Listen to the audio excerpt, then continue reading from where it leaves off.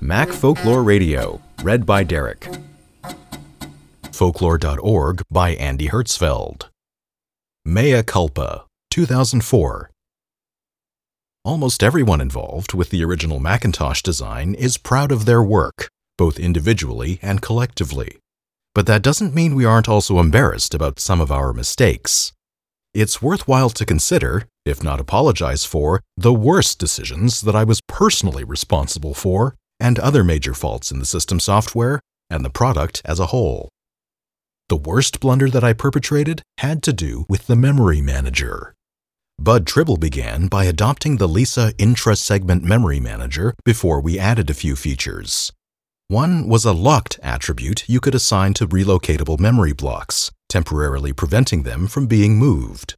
Another enhancement was a purgeable attribute, a signal to the memory manager that it could release a block when necessary as memory filled up. The features themselves weren't a problem. The big mistake was where I chose to place the bits that controlled these attributes. I decided to place them in the high-order bits of the master pointer, a pointer to the current address of a memory block, because they weren't being used for anything else. The Motorola 68000 only had a 24-bit address bus, so the remaining 8 high-order bits of a 32-bit address were unused. The high bit of a word is the most efficient one to test, which is another reason I thought it was efficient to place the flags there. Of course, it was foolish to count on unused address bits to stay that way for very long, and it became a problem when the Macintosh transitioned to the 68020 in 1987. The 020 used a 32-bit address bus, so the memory manager could no longer get away with using the high-order master pointer bits for flags. It wasn't that hard for Jerome Koonin to convert the memory manager to keep the flags in the block header instead of the master pointer. That's where they should have been in the first place. However, the practice of manipulating these bits directly had crept into third-party applications, even though it wasn't supposed to, and it took another couple of years to identify and eradicate all the transgressions, and for most software to be made 32-bit clean. I paid a more direct price for my second worst mistake, using fixed low-memory addresses for Toolbox global variables. In my defense, the Apple II kept important system globals in low memory as well, and the 68000 included a special short addressing mode that made accessing the first 32K of memory more efficient. This made it attractive to use low memory for various globals. While that may have been acceptable for system globals, it was clearly a mistake for the Toolbox. It precluded us from running more than one application at a time, unmodified, since each application required its own copy of the Toolbox globals. Fortunately, that didn't matter at first, because with 128K of RAM, we barely had enough memory to run a single application at a time anyhow. But when the 512K Macintosh arrived in September 1984, it started to become an issue. In October, after I left Apple to work on my own, I realized you could solve the problem by swapping all of the application-dependent low memory locations when you switched between applications. That is, when you performed a context switch. Armed with that idea, I wrote the core of the Mac's first multitasking environment, called Switcher, in just a few days. I kept multiple programs resident in memory using the low memory swapping technique and switched between them with a nifty scrolling effect. Using low memory ended up making context switching a few milliseconds slower than it should have been, and made it harder to eventually use a memory management unit, but it didn't turn out to be as devastating as I had once thought. On the hardware front, we wanted the Macintosh to have a relatively simple architecture so it could perform well with limited resources. But perhaps we went a little bit too far. We decided we could live without a memory management unit, which was the right decision at the time because the extra hardware required was quite expensive. But we also eliminated the distinction between user and system code by running everything in the 68000's supervisor mode. This empowered applications and simplified the software architecture, but it was a poor choice in the long run. It became increasingly difficult to control the software base as the system evolved. Even Bill Atkinson made an occasional error.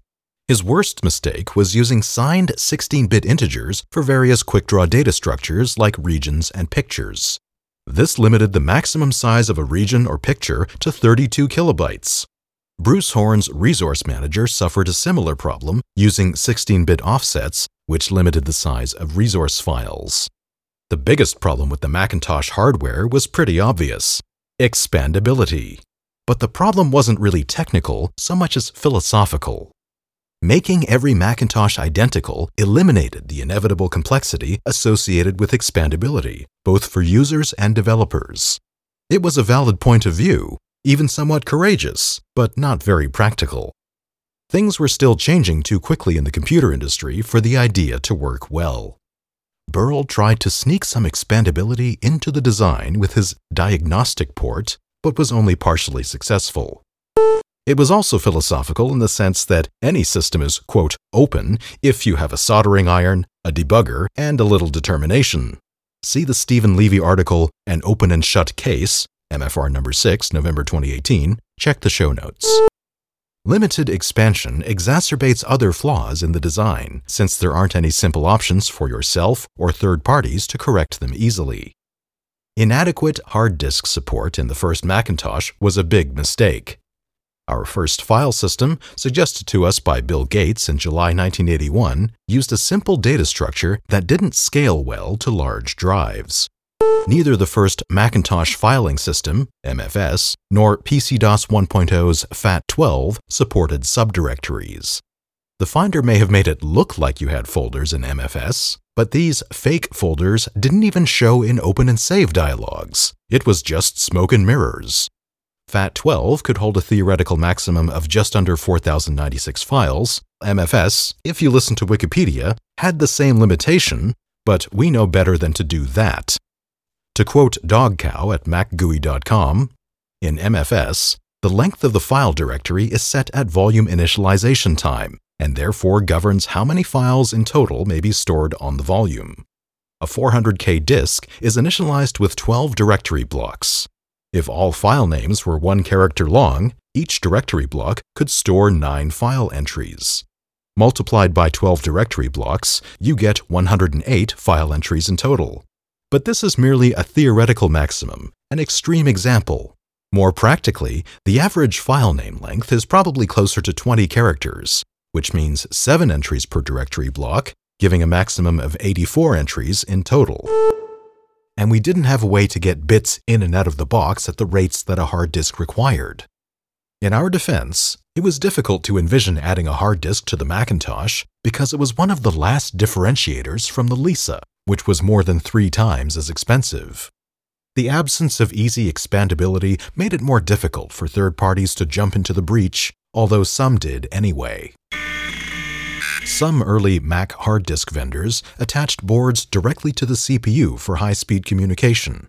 Others, like Tecmar's MacDrive, went through the serial port.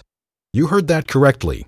Let's take a fast hard disk and run it at dial-up modem speeds. On Usenet in 1984, Dan Winkler reported that just moving a file into a folder took 10 seconds. Quote, "I made the mistake of choosing Clean Up from the special menu earlier today. I waited more than half an hour for it and then left. I came back 7 hours later and it had finally finished. But then when I tried to move some files into a folder, it added insult to injury and crashed. The thing is rebooting now, and I'll check back tomorrow to see if it's up." From a broader perspective, I think many of our mistakes came from not understanding our goal. We thought we were reincarnating the Apple II for the 1980s, but we were actually creating the first in a long line of compatible computers that would persist for decades, although the latter wouldn't have happened if we didn't succeed at the former. Perhaps our design would have given the future more priority over the present if we had understood how long it would last. Comment on folklore.org from David Caceres from 2004. Around the time we were working on making all of our code 32-bit clean for the 68020, there was a folktale going around about a conversation between John McCarthy, the Lisp guy, and Andy. McCarthy: "There is no problem in computer science that can't be solved by a few more levels of indirection." Hertzfeld: "Or a few more low-memory globals." Thanks for tuning in. You can find more stories or join the very quiet Discord server for this podcast at www.macfolkloreradio.com.